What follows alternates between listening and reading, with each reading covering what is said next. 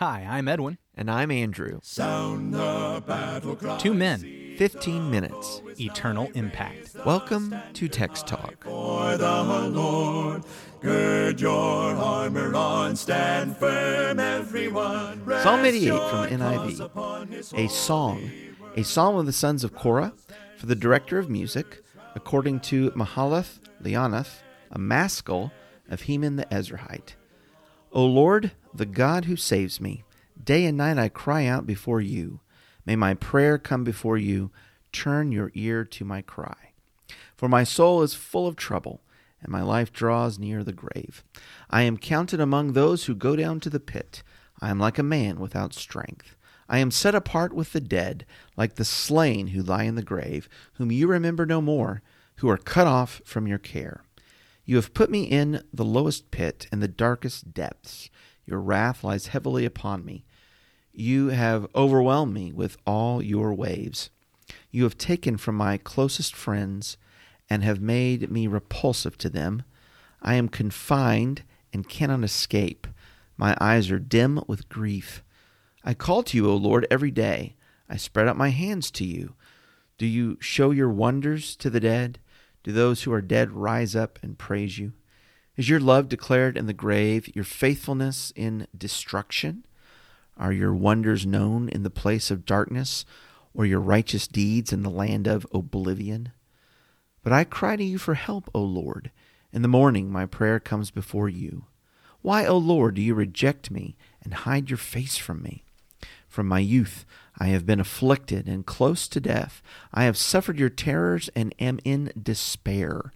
Your wrath has swept over me. Your terrors have destroyed me. All day long they surround me like a flood. They have completely engulfed me. You have taken my companions and loved ones from me. The darkness is my closest friend. Did we say that was from the NIV beforehand? Did we mention that? I can't remember if we did or not, so I just want to say it. Yeah, from the NIV. That's the New International Version there, so very, very helpful. This is just a struggle of a psalm, and yet there's something we've noticed over the past few weeks that I think might help us as we approach this psalm, and that is there are 2 cycles of Korahite psalms in the Psalter. The first one was back beginning in Psalm 42. And then now there's this one that began in Psalm 84. And what we have noticed all along the way is how the 2 different cycles mirror each other. Psalm 84 mirrors Psalm 42 and 43, which essentially go together, because all of those psalms, they refer to someone who is longing to be in Jerusalem but isn't there. Psalm 42 and 43 is a little bit darker, a little bit more depressed. Psalm 84 is a little bit more exciting and happy, but both of them are about the person who longs to be in God's city and is not there. We get to Psalm 85, and it parallels Psalm 44. Both of those psalms are where the psalmist is recognizing Israel has fallen, been forgiven, and now Israel has fallen again. And because they've fallen again, they need to be forgiven again. Psalm 86 is not a Korahite psalm; it's a prayer of David. Right. But and maybe I'm making a stretch here. Maybe we just say, oh well, there's just these psalms that are in the middle here that aren't quite a part of the mirror. But I do notice that Psalm 45 is a psalm about the king. It's a psalm that praises the king. And now Psalm 87 is a prayer of the king. So I think there's a connection there. Then, Psalm 86 is a prayer of the king. Psalm 87, as we were there last week, it is a Zion psalm. Right. And when we're back in the earlier Korahite cycle, 46, 47, and 48 are all Zion psalms. These are the psalms that the only scriptures in the entire Bible that include the phrase of Jerusalem called the city of God, the city of our God. Yeah, I remember talking about that last week. They praise the exaltation of Jerusalem, of Zion. So there's that parallel. And now we get to Psalm 88, which we probably feel are hard-pressed to find a parallel. Psalm 49 is not nearly as dismal and despondent. However, both of these psalms talk about people who are facing death. Mm-hmm. Both of these psalms talk about people who are facing death. Now, that's the similarity. Yeah. But the way they face the death is very different. And actually, when I look at it, it's kind of surprising to me as I see how these two different people different face it death. is? Yes. Especially when we look at the different people. Because in Psalm 49, it's especially in the last half in Psalm 49. Do you mind reading that? You mind turning over there and reading? I'd be glad to. I guess I want to, where would I want you to start? Go ahead and start, well, actually, verse 5 and read the rest of the psalm. I mean, it's lengthy, but let's just go ahead and read it. Psalm 49 and verse number 5. Why should I fear in the days of evil, when the iniquities at my heels surround me? Those who trust in their wealth and boast in the multitude of their riches, none of them can by any means redeem his brother, nor give to God a ransom for him. For the redemption of their souls is costly, and it shall cease forever, that he should continue to live eternally and not see the pit. For he sees wise men die. Likewise the fool and the senseless person perish, and leave their wealth to others.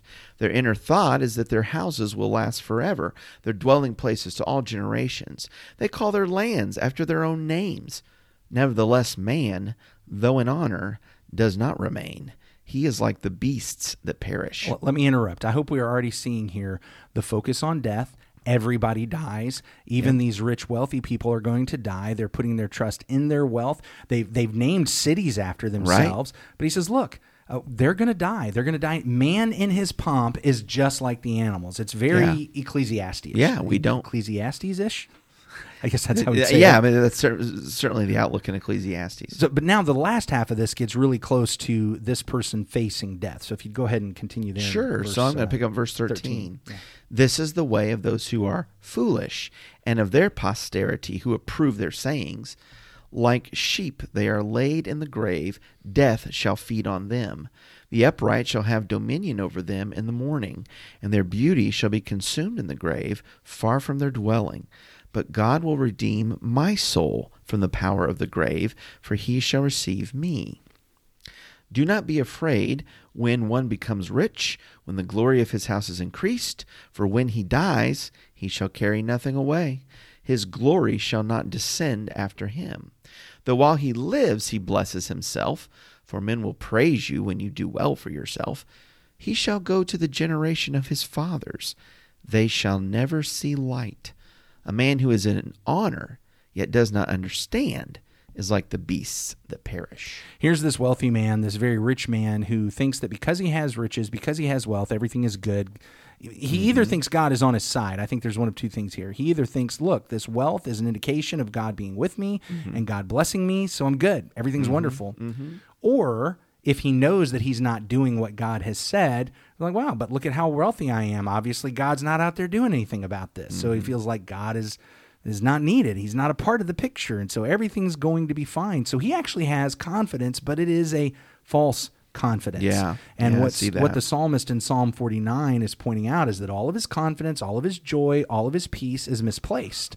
He thinks that this wealth means something about him, but but the wealth will not do anything for him once he dies. Right. He doesn't get to take it with him. He doesn't get it won't help him. Now we go to Psalm 88, and what we have is, rather than someone who is wealthy, we've got someone who I want to say, here is a person who is religious. Here is somebody who is spiritual.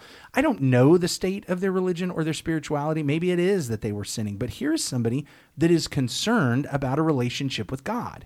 Here is somebody that is thinking about God and is concerned about, I don't understand why I'm going through all of this. Look, I look across the way and I see this wealthy person and he's got it great.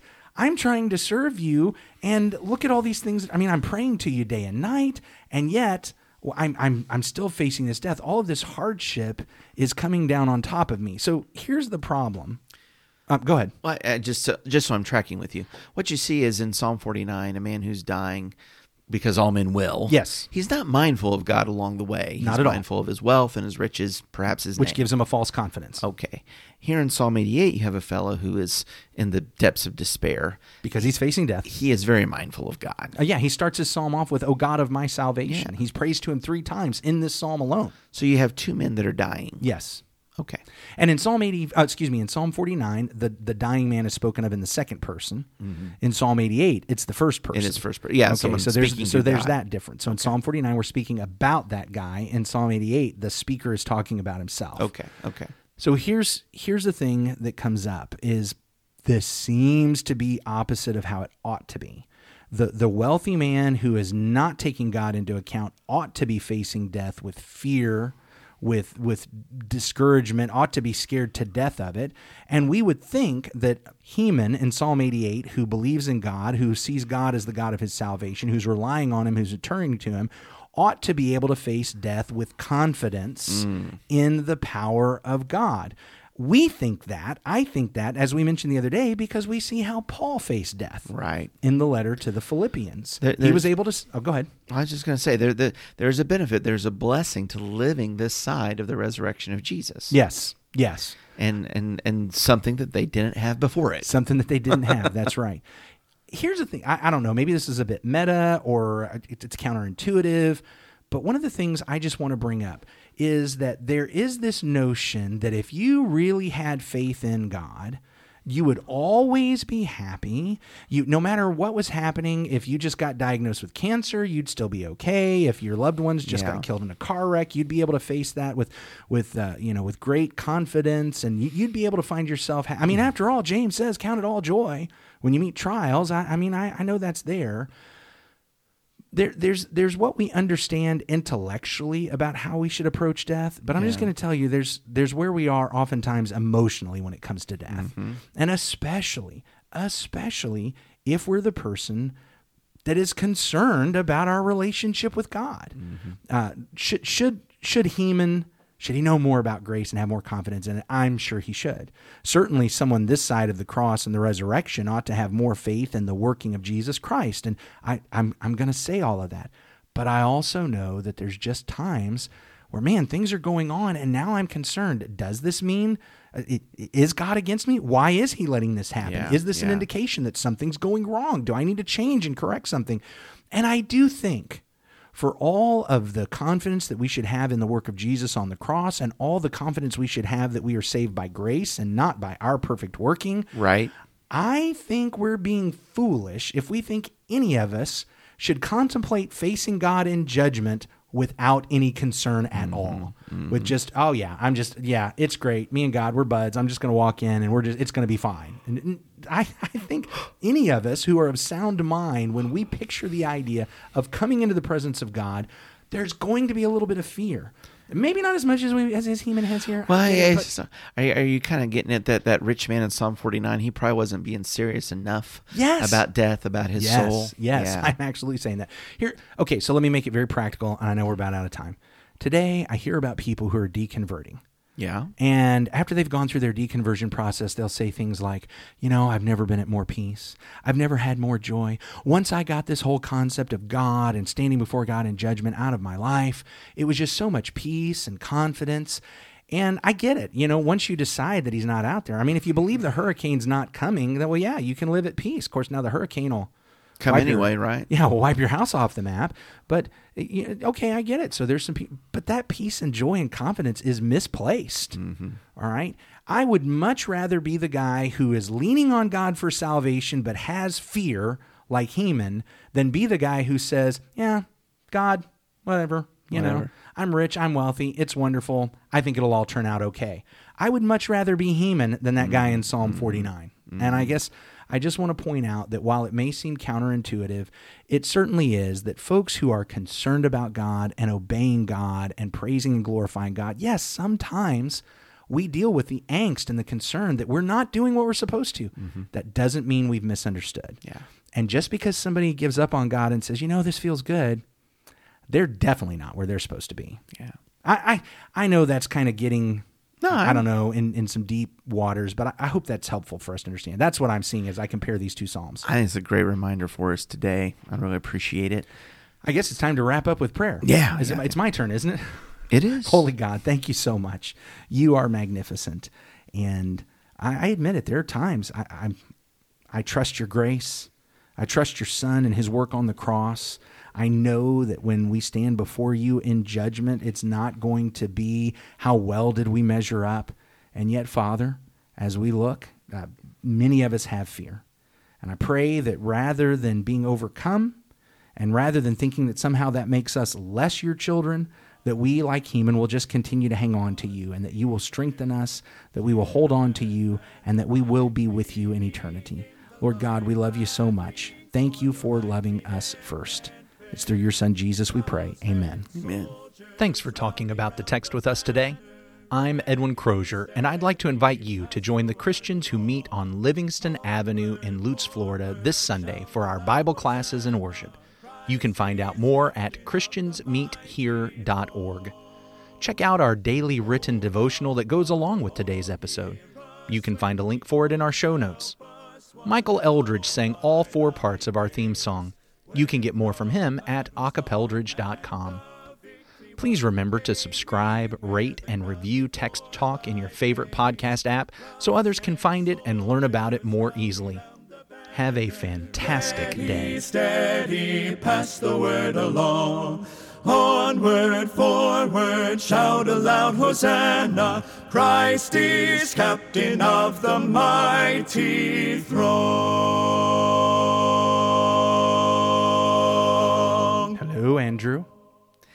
Edwin, why are you wearing your Yoda ears today? I'm wearing headphones. What are you talking about? I'm talking about May the 4th be with you, and I just thought you were into the holiday today. I don't appreciate you making fun of my ears. Yoda ears you wear. My goodness. Oh my goodness. This is why we get letters. This is why we get letters. This is why we get emails. I know. They're like, that's too much. I mean, I take my lightsaber to the office, but I would never wear Yoda ears. Psalm 88, my brother. Psalm 88. How about we read that? All right. I'll be reading Psalm 88 from the... I might get an outtake or two out of that one. Okay. I had someone speaking to me the other night, Andrew, about our podcast, and they said, listen, I get a lot out of your podcast, but you and Andrew realize you're not comedians, right?